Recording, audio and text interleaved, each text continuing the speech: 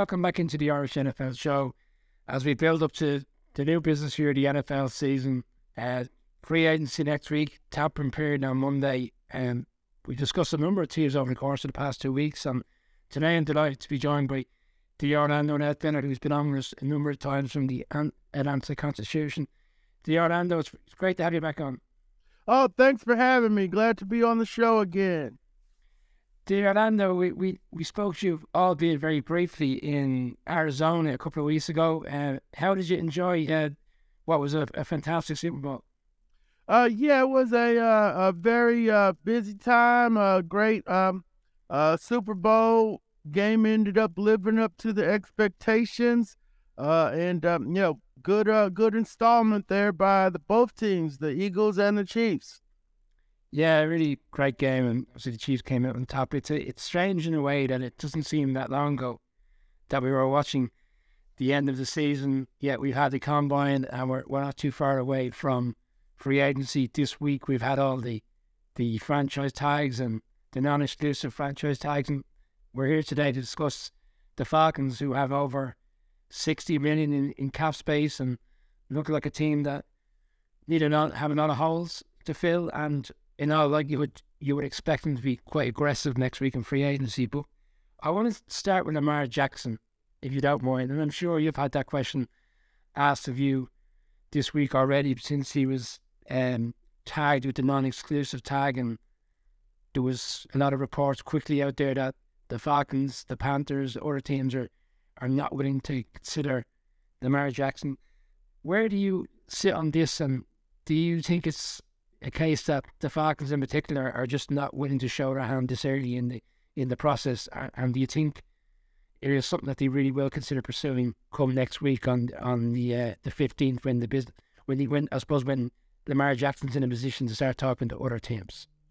Yeah, the Falcons are kind of a contrarian type of team. You know, they'll try to go the way you don't think they should.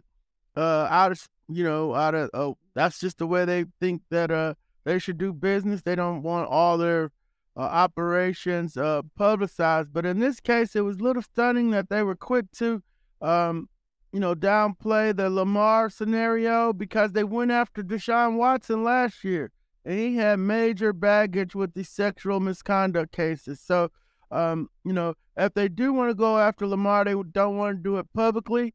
But if you want to add players to your team, you have to, make a move, and you have to make an offer sheet. And it looks like they're going to choose to build out the team in a more prudent fashion, and then worry about the quarterback, whether it's Desmond Ridder, or if they go get C.J. Stroud or Will Levis or Anthony Richardson in the draft. But right now, we're in Atlanta believing that Lamar would be a pretty good upgrade for the Atlanta Falcons and for the fans. So we're the fans and our columnists here at the AJC, Mike Cunningham, believe they should pull out all stops to get Lamar Jackson, and they're not doing that. Yeah, and you touched on it there, and I was going to come to that, because we're 12 months removed from when they were really aggressive in trying to pursue Deshaun Watson, who has a lot of off-the-field issues, and, obviously we know how that played out. And Lamar Jackson, in fairness to him, over the course of his career, has been a really clean player in the sense that he doesn't cause any trouble off the field. He's kind of the ideal professional. And, I wonder, is there a case of they are really keen, but they just don't want to show their hand too soon? Because last year, when they didn't get Watson and they signed Mariota, it essentially went from a team that was looking to be all in now in terms of getting Deshaun Watson to a team that essentially then accepted we're going to rebuild. And Mariota was always going to be like a standing quarterback for a year, and obviously that's kind of transpired that he's been released. So do you think there's a certain element because of that they didn't get Watson last year, they don't want to find themselves in the same situation again this year if they were to go in for Lamar only not to be successful? Yeah, I don't think that, that's part of it. You got to go after him, whether if you think it can improve your football team, it doesn't hurt you in the long run. If you don't get him, you're still in the same place. But Eric DeCosta, the Ravens GM, said, hey, we don't want to live in the world where we don't have a quarterback, and that's a bad world to live in. Right now, the Falcons are living in that bad world, and they have to do whatever they can to get out of it. And whether that's Desmond Ridder, it wasn't Derek Carr. They passed on Justin Fields, Kenny Pickett, and Mac Jones. So they're being selective. They're not getting in the Aaron Rodgers situation that we know of. Maybe Jared Goff becomes free if Lamar goes to Detroit. But they're choosing to keep their draft capital and keep their money close to their vest and count on the fact that they can coach and develop players to turn this team around. Do you think there was enough sample size from what they saw from Desmond Ridder over the course of the games in which he did play towards the end of the season, that there's a bit of a comfort level that they could look to use him or potentially consider him as the starting quarterback? I look at the Washington Commanders, and somehow kind of similar scenario was drafted last year. They only gave him an opportunity late in the season, but yet they're coming out and saying already, for the time being, they're going to consider him to be the starting quarterback. Do you see a scenario where they feel there's enough there with Ridder to potentially move on with him, and maybe that's the reason why they're not going into this quarterback market? Or is it a case potentially that they are holding out for his draft? Bearing in mind they're picking 8, the likelihood is one of those 4 quarterbacks that we all saw at the Combine last week should be there, all going according to plan, and no massive trades in between, that they should have be in a position to pick a quarterback at 8. Yeah, no doubt. We've given them every opportunity to say, hey, we're riding with Ridder. They won't do it. They're not going to anoint him, is what Terry Fontenot said. And so, the door is open for all this wild speculation. So when they won't say he's a quarterback of the future, which would allow us to move on to looking at other things, maybe they've already come to the decision that he is, and they got to ride with him. But, we need to, they can tell us that, but they might think it's some top secret or something that they're going to stay with the quarterback on the roster. They think some of this stuff is proprietary information, but they take public funding from the governments to help build the stadiums and help subsidize them. So it's at best a partial private-public entity, whereas they don't want to share the information with their fans. So that's one scenario, that they're riding with Ridder and they just don't want to say it, and then that because they feel it might compromise some of the deals they can make along the way. And then the other school of thought is that, hey, they're in the full quarterback market, so they got to look at everybody that comes down the pike. And so when they don't look at Lamar, then that gives you pause and like, okay, are you really looking to improve the quarterback position? Or are you just playing, information games with us and so forth? If you're trying to improve the quarterback position and a league MVP becomes available, you should be trying to sign it, and they're not doing that. From your own personal perspective, having been to all the games and reporting on the games, what did you think of Ridder from what you saw? Do you think there's enough of an upside there that if they were to get to September and he's the quarterback, that they could potentially still have a good season? What I was impressed about is the fact that he and Drake London had a clear chemistry, and he was able to get the ball to Drake London. He was able to get the ball to McCole Pruitt in the red zone. Now, you're going to need to do more than that. You got to keep growing, got to keep progressing. But early on, when I was covering the Packers in Green Bay, they had a quarterback by the name of Brett Favre. Brett Favre could not read the whole field yet, but what he did was he leaned on Sterling Sharpe. He threw him 15 balls a game. So that's a good sign that you're able to get it to him that much. And now, they could build off of that. They could build off of that tree when Carl Pitts comes back and start moving the ball around. The Packers didn't have a running game, but Coach Holmgren and, Mariucci, Coach Gruden, Andy Reid, all these guys are there. At that time, they threw every screen in the book. They had 33 screens in one year. They went to the Super Bowl. So the Falcons have a running game, so they don't have to do the screen thing, but he's got to be able to move the ball around. So he's off to a good start. It's promising, But yeah, I don't know if I see. I'm not trying to say he's Brett Favre. I'm just saying early on it's okay for you to lean on a receiver, and he did that. So I want to see more. I want to see more is what I'm getting to with Desmond Ridder. Yeah, and you're right. I mean, for his first season, Drake London, no matter which quarterback was playing with him, was really a good, a real great player in terms of being a top 10 pick in the draft. You got Kyle Pitts, Cordell Patterson. You just saw a really strong running game. I mean, they've got weapons there if you just get the right man in place, a quarterback. I was going to ask you about this. I just saw earlier on at the start of the recording around, I believe they'll be aggressive next week in free agency. Bearing in mind they've got the second most cap space available, over 60 million just behind. Well, the Bears are miles clear on that front with overall just short of 100 million. But do you see a scenario similar to last year where the Jags were overpaying for players to get them in? Do you think the Falcons would go down that route again? Because we have seen in the past where teams will unfortunately have to overpay to get players in rather than try to sell them in terms of what the team is looking to do and what the general manager is looking to build. How do you see next week going? I look at, I read a report this morning, and it says, what do the Falcons need to do in free agency? And it says quite a lot. They've got holes in a number of places, and in particular the offensive line. I mean, it's all well and good having a quarterback, and if they do decide to go and pursue Lamar or whoever comes in, without an offensive line, he's not going to get very far. Is that one position of need in particular that you see them being quite aggressive in free agency? Coach, Jim Terry said just because they got the money, they're not going to throw it around. They're going to be cautious. And we got it sized up a little bit differently as the defensive line being our priority. They were, the offense did pretty good running the ball. Now, pass protection was an issue, and I'm going to get to the line second, offensive line second. But first, defensively, they got to get somebody up front to help Grady Jarrett. There are 3 good people in the draft and 1 defensive end, in free agency. Javon Hargrave, he'll be costly. It costs some money to get him.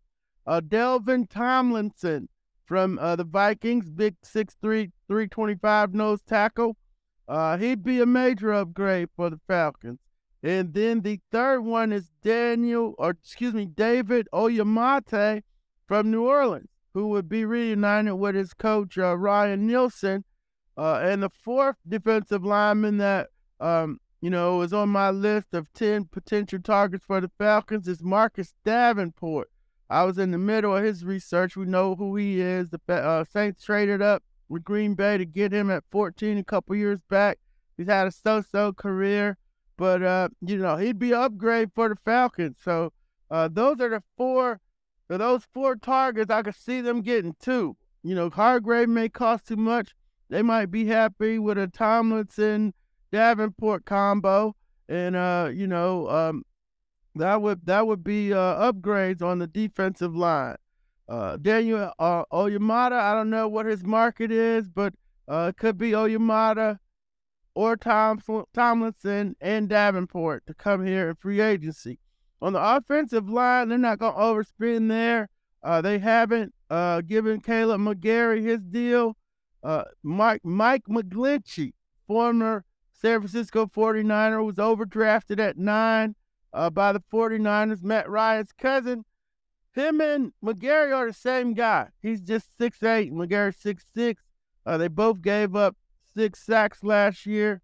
But McGlinchey, and I could see them throwing, they throwing the deal on the table, saying, hey, here's 3 years, $10 million.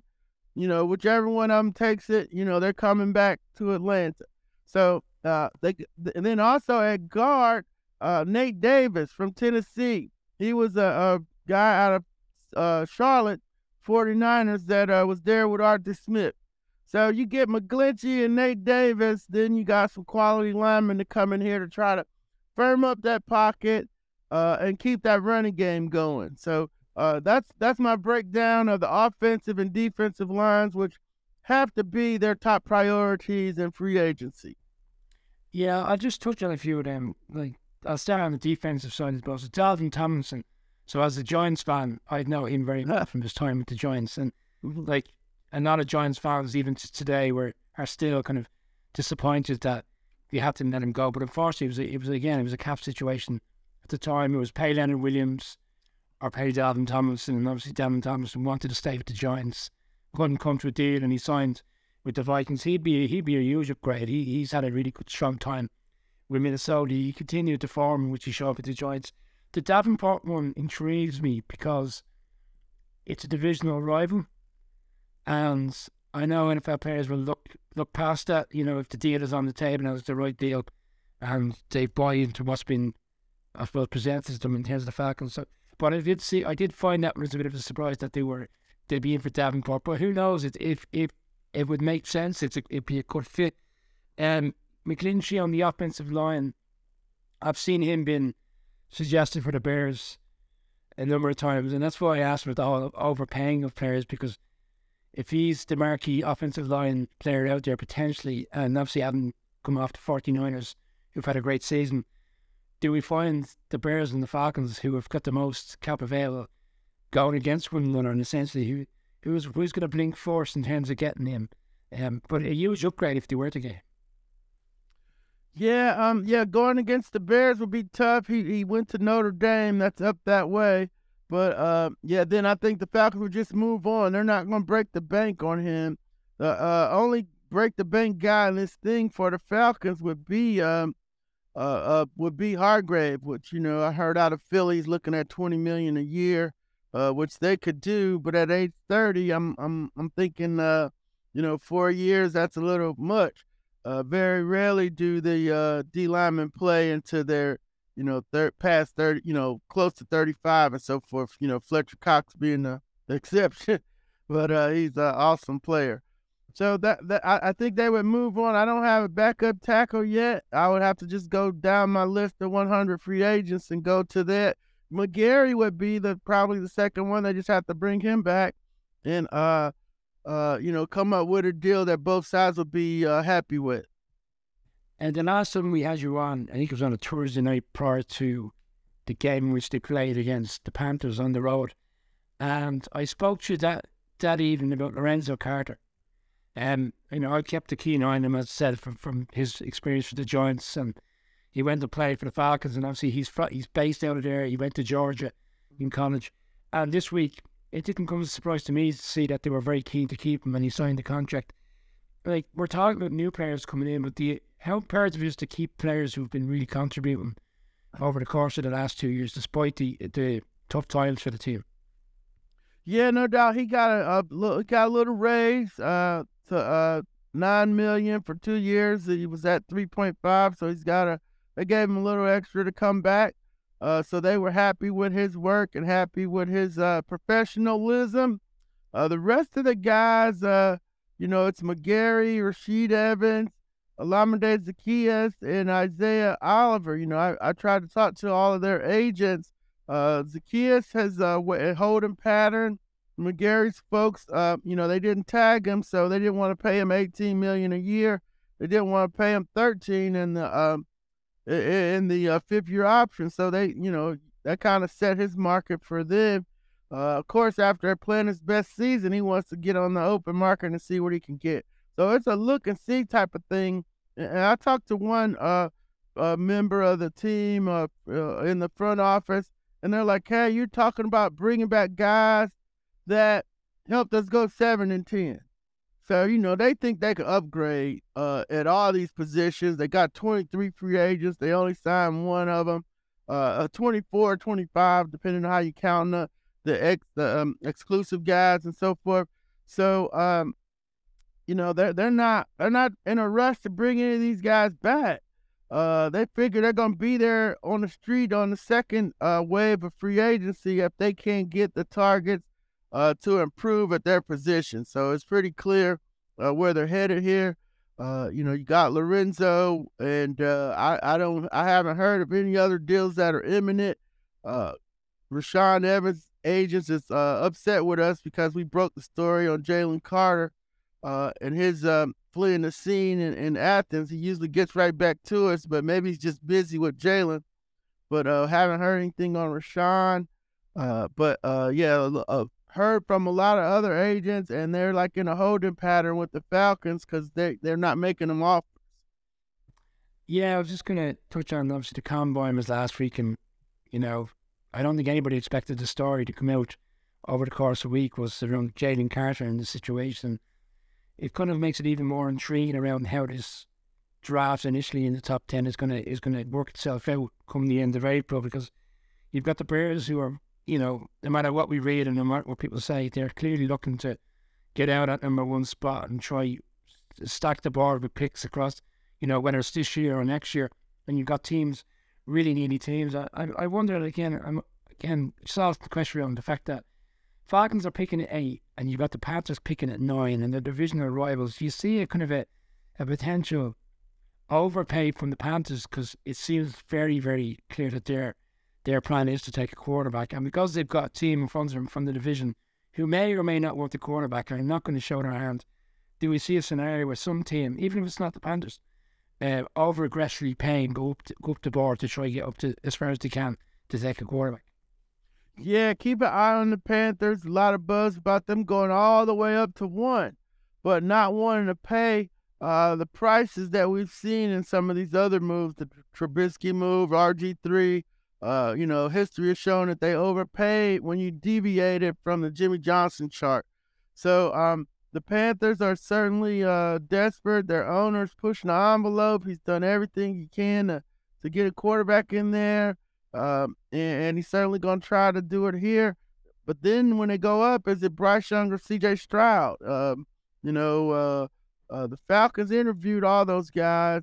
They're not going to be there at 8. Maybe Richardson will be there at 8, but certainly Stroud will be gone, Young will be gone, Levis will be gone, and then you'll have Richardson left. And the Panthers could sit at 9, call the Falcons bluff, and have Richardson fall to them. So it'll be a lot going on here between now and April the 27th. The Bears are in no rush to do anything right now. The price goes up the longer they hold the pick, and that's what we're expecting. Anthony Richardson is such an intriguing talent. We saw what he did in Florida, and like he kind of does remind me of an Lamar Jackson type kind of player. Obviously he's got the skill set. We saw, by all accounts, how well he came out of combine last week. Mm-hmm. But then just talk about people trading up, necessarily not trading up for Young or for Stroud, but particular Richardson. Like, surely a team sitting at 7, 8, 9 who wants a quarterback would be happy to see Richardson fall down to that number, and they can achieve their goal of a quarterback and take a player that in 3 or 4 years. Like, you think about Lamar, he was the 32nd pick in the 4th round, but 3 years later he was the best player of that particular draft class. Could we see the same scenario with Richardson potentially? Yeah, no question about it. Some of the better quarterbacks, went a little later. Dak, Russell Wilson, Jalen Hurts, 2nd round. They had a glitch in their game that some people didn't like. They weren't university, regarded. Lamar was passed on by every team in the league, including the Ravens, who had to trade back into the 1st round to get him. Richardson, though, the 54.7 completion percentage is an issue, but the Eagles have shown that with the heavy RPO game and throwing the ball where Jalen can see and throw it can work for you. He had a spectacular season running the RPOs, a lot of 1, 2 reads and then run. I didn't see him scanning the field a whole lot, throwing 4 and 5 reads and so forth. The occasional bomb in there to keep people from jumping up.